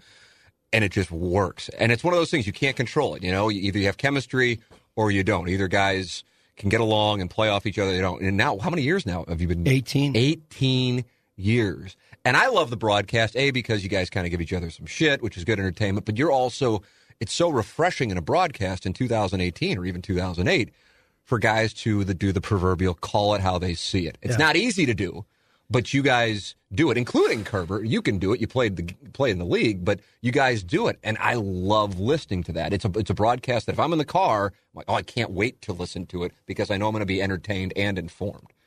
Yeah, it's funny. Well, first of all, I'm going to be absolutely honest with you. I'm as good as I am for whatever that's worth. Good, whether you like me or you don't like me. Whatever I am is because of Chris Kerber. In my opinion, and I've worked with 10 other guys and done games. I started at ESPN doing I was always on the B team, ESPN. I'm doing Westwood One. I think I have the Florida Panthers announcer next week in Colorado doing a game. I worked with Dave Gosher that's in Vegas now doing the TV. I worked with him last year in the regular season doing Westwood One, games.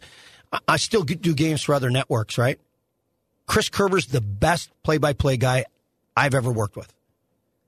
Huge pipes, knowledge of the game. He could put the least experienced person that's ever done a game on the air with him and pull stuff out of him and make him sound good. Now, do I think we have a chemistry? Of course, because once you learn to understand a guy, it works. It fits. I listened to my first ESPN broadcast. I would have fired me after the game. I sucked. Why were you stumbling over yourself? You just didn't know I was talking when I shouldn't have been talking. I was, I was trying to make comparisons with guys that probably needed to wait. You could tell I had, anger issues with some of them, sort of. Like, I just stopped short of calling a guy soft or whatever it was, personal. Yeah. Where you can't do that. Right. And I get all that now. But the honesty part was easy for me. How I framed it needed to be changed. And I think that Curbs has helped me a tremendous amount with that. But I also think that you have to refresh stuff. And I think, for me, that's probably coming. It probably needs to be refreshed. I don't ever want to be a guy that broadcasts and becomes cynical. You know, I never have complained about how much money guys make. I could give a shit. When you're people, I listen to you guys' show. When your fans call in and bitch about somebody making so much money, just shut up. I mean, seriously, why are you mad? Like, this is the business part of it that they should perform. Listen, you want to question their emotion, their execution. You can complain about all that stuff. You don't think he cares. You have the right to do that as a fan. You don't have the right to complain about how much the guy decided he wanted to make and got that contract. Why? No. Nobody comes to you and tells you what you should get for your house when you sell it. Right? That's the business part of it. Mm-hmm. You should keep your yard clean. You should respect the neighbors. Those are the right things to do. But what you sell your house for? None of your damn business. No. Right? No. Like, to go and whine about how much a guy makes, you know, you can talk about management putting themselves in a strain over the cap because this guy's paid this amount of money.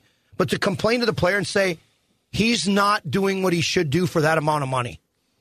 Hold on a second. Says who? You don't think the guy goes out to the plate and wants to hit the ball? You don't think the guy goes out on the ice and tries to score? You think because he made a certain amount of money, he doesn't want to try or he doesn't care? Because it's impossible to get to this level of play and not care. Right. It's impossible. Right. Okay? I've already given you the statistics. Yeah. So don't be such a moron. When you make that comment, you're being a moron. Okay? And we have plenty of morons in media right now. We have tons of them. Shit, we got a ton of them in this market. All right? So think things through. Don't be the guy that the only time you've thought something through or you're giving a question or an answer about the locker room, don't be the guy that's giving you some uneducated opinion and the only time he's been in the locker room is when the guys are in their underwear. He's never actually played a game. He's never actually thought through or had a conversation with that guy about, because you don't know if that guy's wife's going through problems, his family's going through problems, if his cousin wasn't one of those kids on the bus. You don't know why that's happening. Right. You don't know what the hell's going on in his life that would make it affect where he's at. So to talk about how much a guy makes, ridiculous, right? So I've always tried to stay away from becoming a guy that's become cynical. But it also becomes a time, too, where I hear some of the older guys on the radio, and when you can't lose touch with the players. When you lose touch with the players, you're doing yourself a disservice. You have to be able to go down and sit with them in the training room and have a conversation. You have to be able to go and sit with them on the plane at some point and ask them a hard question and say, hey, I'm trying to go to bat for you. You know, tell me, you know, or hey, how can I help with your charity? Or you have to be able to go sit and have a beer with them and them feeling comfortable that he's not going to run and tell Doug Armstrong I had a beer with him. Yeah. Because lots of times you're a mediator. Yeah. Okay? When that changes for me, when I become a guy that I don't think that the players feel comfortable around, I won't do it. You know, and it's coming. Because Garth Butcher told me this a long time ago when he could have played for about 2 or 3 years. He said, hey, man, everything I have in my life I owe to the game. Okay? It's someone else's turn. Someone else's turn. In this job that I have, I've been so grateful to have it. It's been such a blessing. It was the hardest thing I ever did in my life, was to leave the game. I cried like you can't believe after the press conference. I thought, what am I doing? I had these 3 offers or 4 offers to play, one of them for 2 years in Philadelphia. What the hell am I doing? I'm a hockey player, but I've never done anything other than hockey since I was 4 years old. And here I am, 33, and I'm going, I'm not doing this anymore? It's terrible, right? It turned out to be a blessing for me. But at some point, when someone sits in my chair, puts my headset on, I want them to have the same character. I want them to have the same integrity. I want them to have the same communal value. I want them to care about St. Louis. I want them to be honest. loyal to the fans, and yet protect the players. Because I think it's important for the team broadcasters to protect the players, because not enough people do. And I know how damn hard it is to play. Yeah. Along those lines, you were outspoken this season when, I guess there were a couple reports. Now, Jeremy Rutherford had a report regarding a division in the locker room and some issues that have been going on, really, that have been going on for a couple of years. And we asked you about it on the show, and you're like, you came up to JR and said, what took you so long? You loved that he did that. And then there was another report from someone, and I'm not looking to call the person out. Honestly, I don't know the person, who had a report about there was like a Tarasenko faction and a Pietrangelo faction. And you're like, on Twitter, if I'm not mistaken, like, who are you? And I've never seen you down here once. And how are you positioning this to the public? How did you, what was the difference, for example, between what Rutherford was reporting and what the other Rutherford said that I said what took you so long? No. You said, when I asked you about what Rutherford said, you said you walked up to Rutherford and said, what took you so long? No, I think my comment, not about the article, was that it was time for him to say something that made him sound. That's what I'm saying. I don't think there were, the whole division thing in the locker room, to be honest with you, I didn't buy it. But what I think you do, and this sometimes is the fault of coaches and GMs, what they don't understand sometimes, how they view the leadership is not how the players do it all the time. Like, now, do they view it as simple as the C and the A and the sweaters? Is that how they're viewing it? Well, I think they want guys to step up and take more initiative as a personality, but some guys just can't do it, and some guys, they're not good at it, and some guys just have to let their play dictate it. Mm-hmm. But let's be honest. Like, if we're being honest with everybody, the captain of the St. Louis Blues for the last, 9-10 years, has been Alex Steen. He's the most consistent guy in the locker room that has a sense of, that's not knocking David Backes or Alex Pietrangelo. I think Alex Pietrangelo has evolved to an unbelievable leader. And I happen to think the world of him, okay? But, if Brett Hull had the C on his jersey, I'd be the first to tell you that Garth Butcher was the captain. He knows when to take guys out for dinner. He buys a rookie a suit.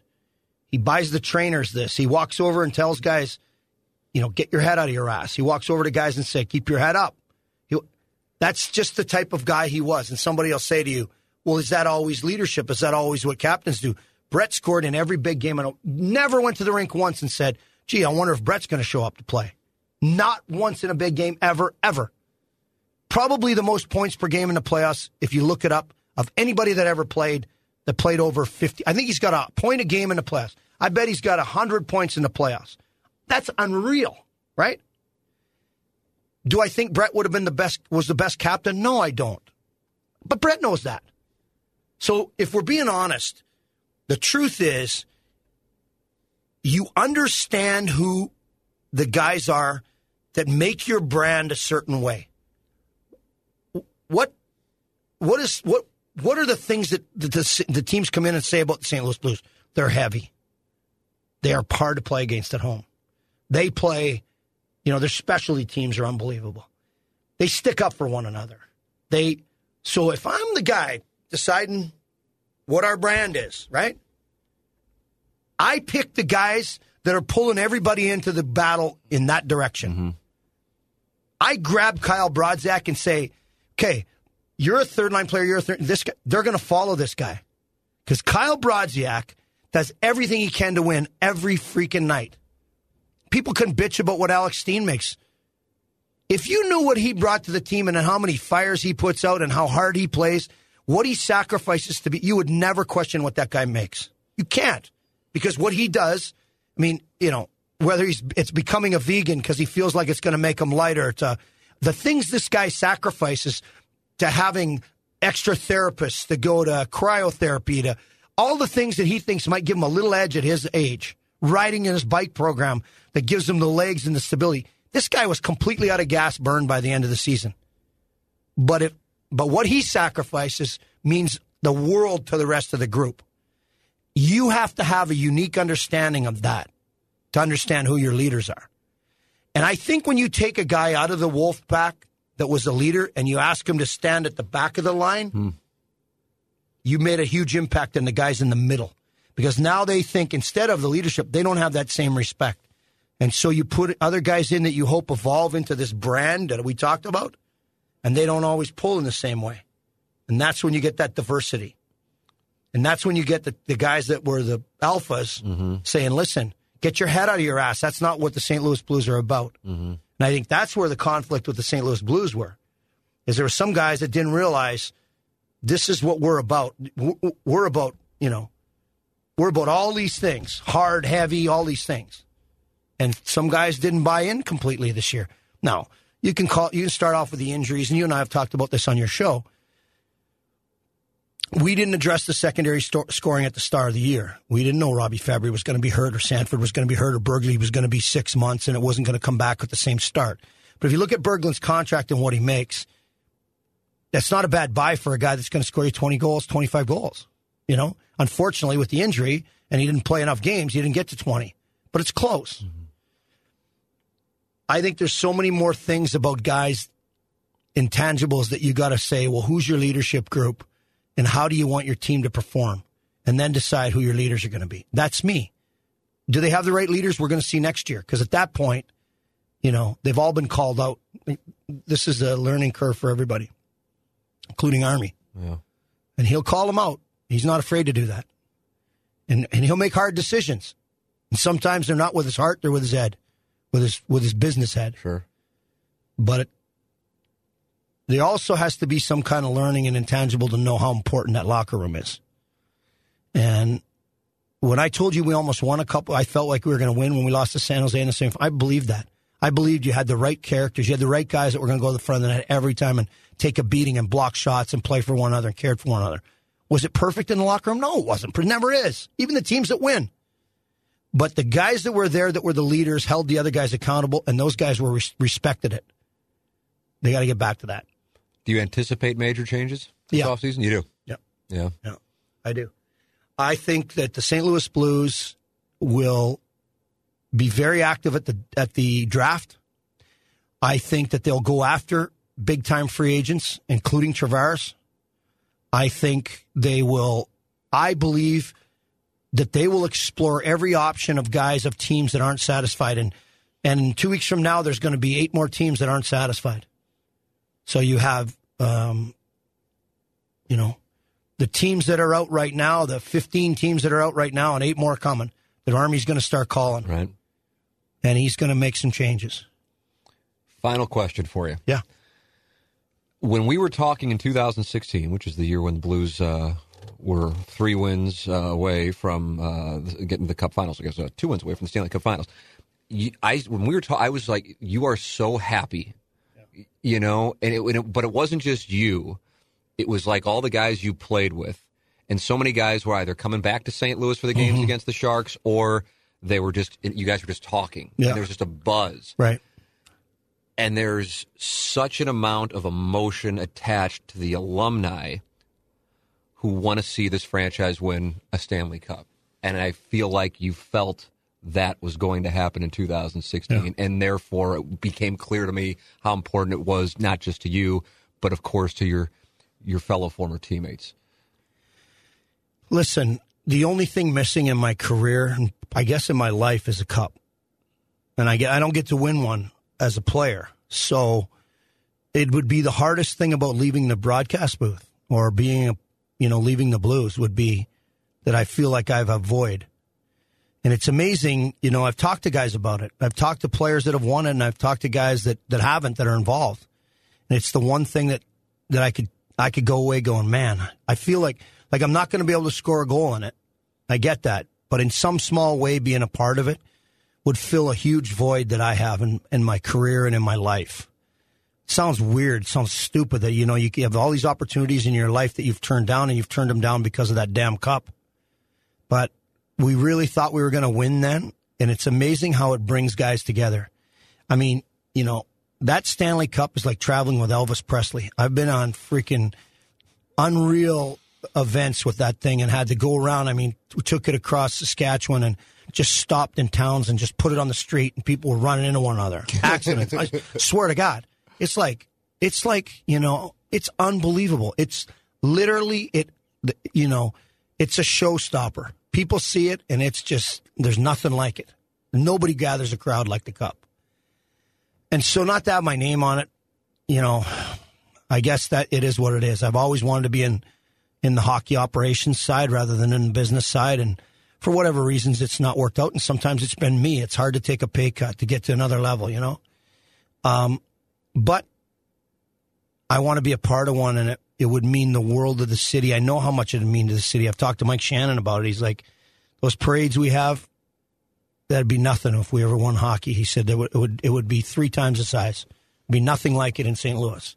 And he's right. And I've made it my home. I love the people here. I've been fortunate. I've been treated, for a guy that wasn't very good, I've been treated way better than I should have been. And I understand that. Like, I get how there's a mutual admiration for one another, me with the city with me, because they know I care about it. Not to win the Cup and not be a part of the Blues would be extremely tough for me to swallow. But for the city and for the organization, if I wasn't a part of it, I would be so happy for them, because it's just tough. People support so damn much here, and yet they've just not had that chance. And I think it'd be awesome to watch what happened here in the evolution of the game here with a cup to and a banner to hang in the rafters. Chaser, I appreciate it, man. You're probably going to finish. We're going to play our Tom Cochran song. Oh, that's right. Huh? Yeah. We're going to cue that. Why wouldn't we? I think. Yeah, that's. What, he just put that together? Like, literally just put that together? Put it together before we started. Cochran put it out. He put 2 songs out. He put one out. He redid his song Big League, and then he wrote one specifically for the Humboldt kids. Wow. Yeah. When are you going back? When are you going back then? By the end of the month here of April, I'll have gone back to Saskatchewan, and I just looked at my messages here. I got by the look of it, I got 18 text messages from people with. We have a date. The date April is official. 27th. There it is. Now we're working on for sure the talent. Okay, so April 27th we'll be in Saskatoon. And, will you be able to get there for that? Paul Bryant. I know they've spoke to so many guys. Chad Brownlee, Luke Bryant. Wow. Terry Clark. There's some local groups there that are big in Saskatchewan. Coulter Wall, who's in St. Louis here recently. They'll speak to everybody, and I'll be back there for it with a bunch of hockey players. So we're going to get rolling on trying to make sure we can help these families out in every way we can. It's an awesome thing, man. Well, I appreciate the time. Hey, man, Big thanks time. for having me. Great. All right, brother. Thank you so much. All right. Use your tears to flood the ice and your prayers to keep us warm. This won't be our last game yet. We're still Humboldt strong. Hey, Mom and Dad, well, I made it to the show. You always told me I would, so don't you worry anymore. Got my teammates by my side. You don't have to cry. Just promise me one last thing you leave the light on. Put my stick by the door.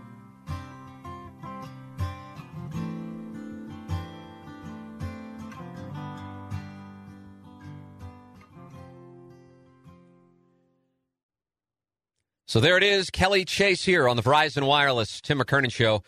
And an absolute pleasure. That was one of those interviews where we could have gone on for 4 or 5 hours. It's kind of like the Claiborne interview. I know a lot of people like the Claiborne interview. And that one reminded me of that. Now, the Claiborne interview I recorded when I was down at spring training, and it was just Mike and me sitting in my living room with the recording device and doing it. And so I don't even know if we were paying attention to how long we were going until then I go, oh, my God, we just went like an hour and 45 minutes. With Chase, I'm kind of like, okay, I've already kept him an hour and a half, but I feel like every time I bring something up, it leads to a whole new story. As a matter of fact, I don't even know where the Sea Monster is going to cut the conversation because I cut it 2 different times, and then we would keep going. But I loved it, and I was entranced, and I feel like there was still so much more we could have gotten into. But how about some of the stories? How about some of the insight? And then there's plenty of things that he experienced that he just can't say. But some of the behind the scenes of living with Brendan Shanahan. And the fun and games when Hedican moved in with them, of course the brawls, getting cut, knowing Cheveldae, then seeing Cheveldae out there during the famous "Here Comes Cheveldae" brawl, and Cheveldae giving him hell for starting the fight, through all of the near trades like with Dominic Hasek to the trades, whereas he loves Sean Hill, great guy at a barbecue, as he said. But what were the Blues doing picking up Sean Hill?